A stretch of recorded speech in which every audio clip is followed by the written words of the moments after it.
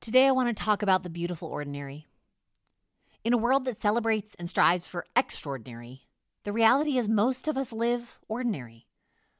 And the way of the world would say that's less than. And people who believe that lie spend their lives striving to leave their lives or transform them into some sort of mythical more. Or they just shrink their lives, not giving the beautiful ordinary they live enough credit. You hear it, for example, when people say just about their work. Just at that Trader Joe's down the block. Just freelancing right now. About their ambition. Just taking a class here and there. Even about what they enjoy. Oh, it's just a hobby. Oh, it's just for fun. I'd like to invite you to take just a minute, pause this podcast, and list your ordinary. Just broadly, what marks an ordinary day for you? What happens in an ordinary week or month? As you look at that list, which way are you pulled? Do you look at your ordinary and think that you should strive for extraordinary, for a mythical more? Or do you shrink your life, downplay it to just the stuff you do? How does God see our ordinary? I wonder. Does God wish our lives were extraordinary? Is God always a little disappointed we aren't more? Does God look at our efforts, relationships, and recreation and say, oh yeah, they're just ordinary? I don't think so. On the contrary, I think God has always imagined we'd experience fullness of life in the ordinary, where on this earth we live in joy and peace. If we read Isaiah 55, for example, it talks about the mountains and the hills bursting into song, the trees of the field clapping their hands. In Revelation, animals sing, holy, holy, holy, but they do it by snuffling at roots and fluffing at their feathers. Ordinary. Today we're in Romans 12, starting in verse 1, and this is the way N.T. Wright has translated these verses. So, my dear family, this is my appeal to you by the mercies of God.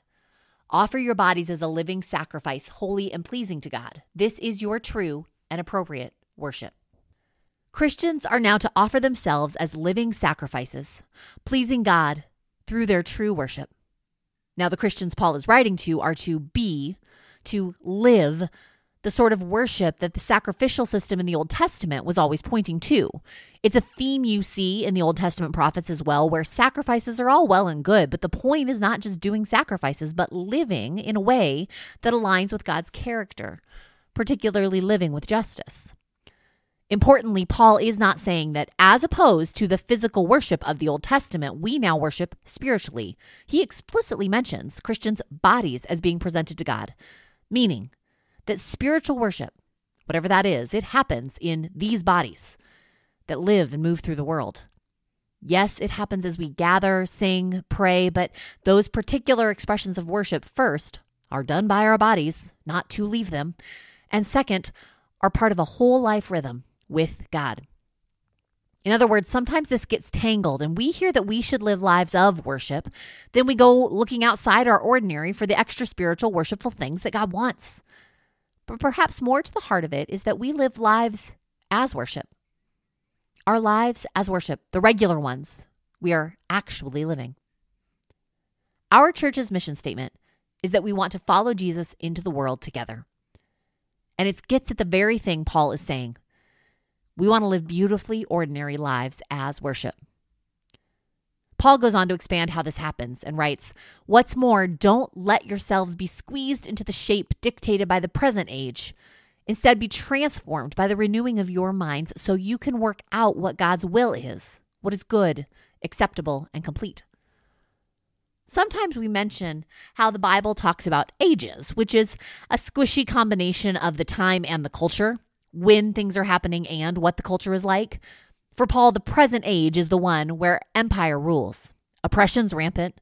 Inequity keeps people from life. The present age seems to be all around us.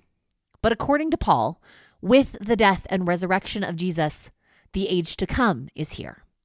The age to come is when the world really is in harmony with and reflective of God's own character. a world that works in a way that matches who God is. The age to come is overlapping on top of the present age, and Christians, Paul's saying, should start living like it. Living age to come lives in the midst of the present age. Living beautifully ordinary lives that align with God's character in a world that wants you to strive for extraordinary or shrink your ordinary. Notably, age to come logic seems illogical in the present age, and vice versa, present age logic seems illogical to those practicing aligning with the age to come where God rules. Two things happened a few weeks ago that can frame to some degree what Paul is getting at here. The first is Patagonia selling off the company in order to have massive contributions for the sake of climate justice. Now, Mr. Patagonia, I don't think necessarily made this age to come sort of choice because of Jesus. I don't happen to know that in particular. What is more important about Mr. Patagonia's choice to sell the company is how incredibly illogical it seems to those who live in values that are present age oriented, where capitalism is king and everything can be mechanized for the sake of more. On the other hand, we saw in the news cycle migrants being taken to Martha's Vineyard, cruelly left there after having been lied to. And you look at that event, and it only works if you have present age logic about power and people's value. And both events beget the question, what kind of person would do something like that? Age to come lives accord with God's will and God's character. The present age wants to conform us to its ways and its logic and its value, but people who are being conformed to the image of Christ live in ways that reflect the logic and the values of the age to come, when the world works in a way that matches who God is. And now all of this, it requires the use of our minds. Because God is not hoping that people become automatons who do what they're told. God hopes that the people of God become mature humans, and that as mature humans, we think through and live in ways that reflect God's character in our contexts. When Paul says, so that you all can work out the will of God, what's good, acceptable, and complete, we may emphasize the work, afraid to get God's will wrong, but perhaps we should try emphasizing the you, so that you can work out what God's will is, good, acceptable, and complete. Especially because God's will is often found less in the particular things we're supposed to do, although sometimes that's the case, and more often in the people we are becoming. Since God has chosen to share power and give real agency to us people, it's so important we become people who use that power and agency for the sake of the world in ways that match who God is. The key question becomes, how are we becoming, you and I, in our beautiful ordinary, more like God? The kind of people who would do the kinds of things that God would do. As you read on in Romans 12, you see some examples of how Paul thinks this should look for this little house church in Rome. Romans 12, 3-8, that they'd be humble and see themselves as interconnected and belonging to each other.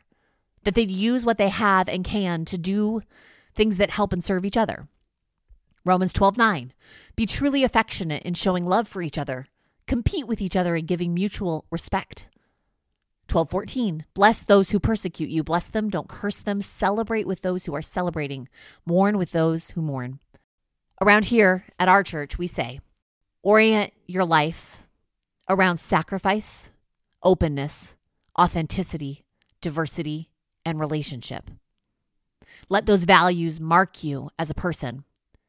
Join us as we figure out how to let those values mark us as a community. Let's see if our church life can help us live the rest of our beautiful ordinary lives such that we live the one another's neighbor well and do justice for the glory of God. Amen.